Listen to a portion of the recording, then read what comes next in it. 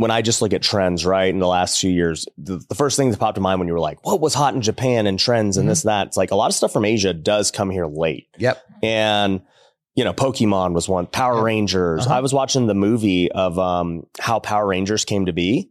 It was a really cool movie. I was like, whoa, like nobody believed in this guy's vision that like this, these 5 costume guys could be so big. And then like just the whole story was crazy. But, you know, I was always an anime guy, so I always loved all this stuff from Asia. But like just thinking about these things that have gotten big in the last few years, it's like big trends where people made a lot of money.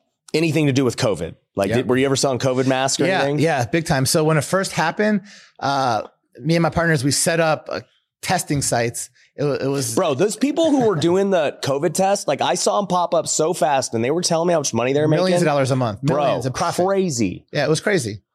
And it was a scam, but it was crazy. Yeah.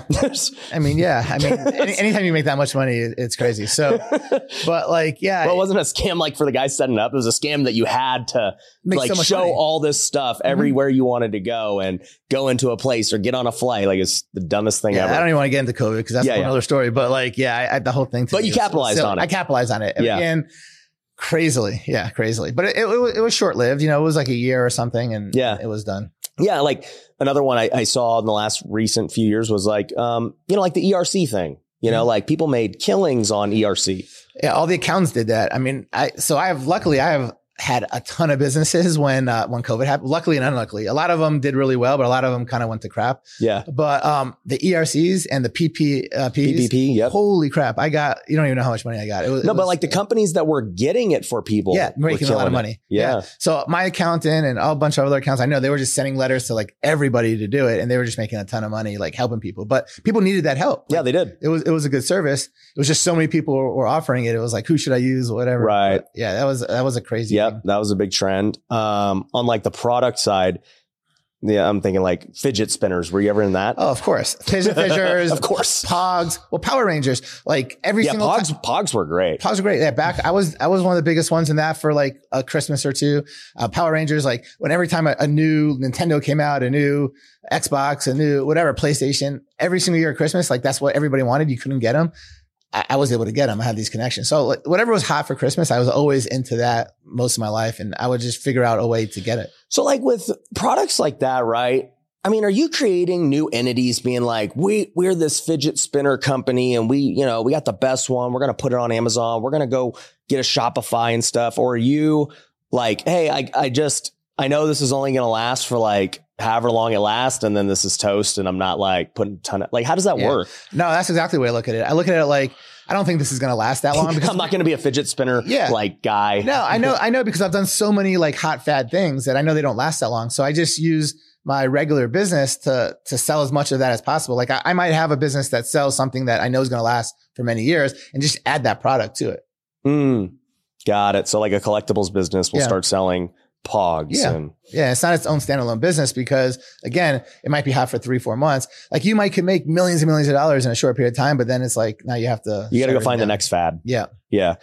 It's funny because, you know, YouTube kind of now also tells you what the fads are. You know, you see the influencers doing it and talking about it. And, you know, I know that like Logan Paul like made Pokemon hot again. Yep. What was that like? Oh my God. Yeah, it was crazy. I was already out of Pokemon at the time, but I have some friends that were into it and they were telling me, oh my God, they're like, you don't understand. Like they started making like millions and millions of dollars or tens of millions of dollars, you know, based on what they were making before. Like this is the craziest thing. Baseball cards was another one. Like Gary Vee and all those guys got them hot again. Very hot. So I was big into baseball cards. So when real estate went crazy in 2020, 21, 22, baseball cards did it as well.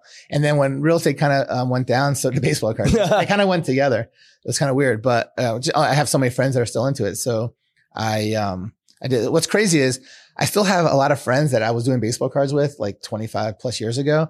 And they are all still in the baseball cards. Like I was in baseball cards, but then I adapted into Beanie Babies because it was more money. Then I adapted into. You just were always on to the next big thing. Right. So that's a key thing that I wanted to kind of bring out.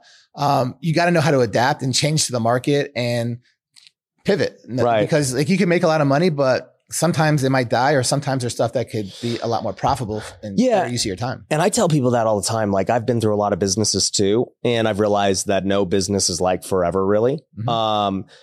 But it's interesting, right? Because like, let's just take the real estate, for example. You have flipped lots of houses, thousands of homes. This is going back, to the 90s. Yeah. And you were telling me during 20, 21, 22, you were flipping 30 houses a month, just cranking because that was the hot thing to do. Any idiot could do it. Yeah. Any idiot could do it. Yep. And and I'm a testament, like I'm an idiot. No, but like every deal that I thought, I was like, oh yeah, this would make 30. It would make 60. Yeah. And you're just like, dang, buy them all. Well, buy them all. I mean, what happened was, as well as everybody in real estate, like we had a time frame, like let's get this done in 3 months. And we're like, damn, it went 5 months. That sucks. Oh wait, that was great. We just made another 20, 30 grand. Yeah. It was crazy. The holding cost was 3,000 and we made 20 grand extra. It was insane.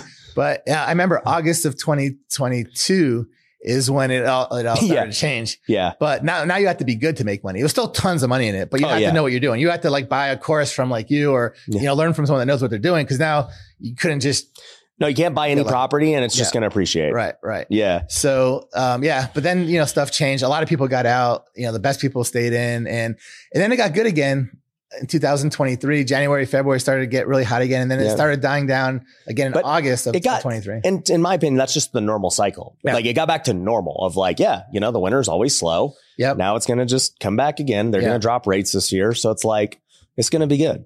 Yeah. It's hard to tell for sure, but real estate is always going to be good. It's just a matter of, you got to figure out what the best strategy is at the time. Is it better to fix and flip? Is it better to wholesale? Is it better to have, long-term rentals? You just figure out your niche and, Well, and this is what I always say with real estate. Like I'll do it forever, the rest of my life. Mm-hmm. And I'm like you, I'm always adapting. Right. And so, we have a fund, Pineda Capital, and, people are like, are you guys trying to like raise money and buy apartments? Like this was last year. I was like, not really. No, I'm like, it's hard to get a deal to pencil. Raising capital is really hard right now. Mm-hmm. Rates are high. I was like, could we do it? Absolutely. Is it the best use of my time, energy, and resource? No. I'll devote time and everything to building this other thing that's the best use right now with the market, the trends, and everything else. And then, a year from now, like you, it's like, hey, what's the best use of time right now? And I'm the same thing. People always ask me because I'm really, really big in single family. That's mainly what I do. That's, 90%. I do have a lot of commercial properties, but I'm not like fix and flipping my commercial. It's more for other stuff. But let's just talk about residential. People always ask me, why don't I get into big multifamilies and this and that? And I tried it. I had some, 100 and something units, 50 some units, and I just didn't like them for a lot of different reasons. So I'm killing it with the single family. Why change into multifamily? If you're doing really, really good in something, don't change because you think that multifamily is going to be better. I mean, for me, single family is so much better. It's so much liquidable. Like you could buy and sell them so much faster. There's so much more available. The people that are really good at multifamily are really good at multifamily and they stick with it. And multifamily is great. But for most people that get into single family, they should really never switch because that's what they're good at. It's a totally different type of game and market when you get into multifamily. Mm-hmm. Yeah, it's a very different ball game.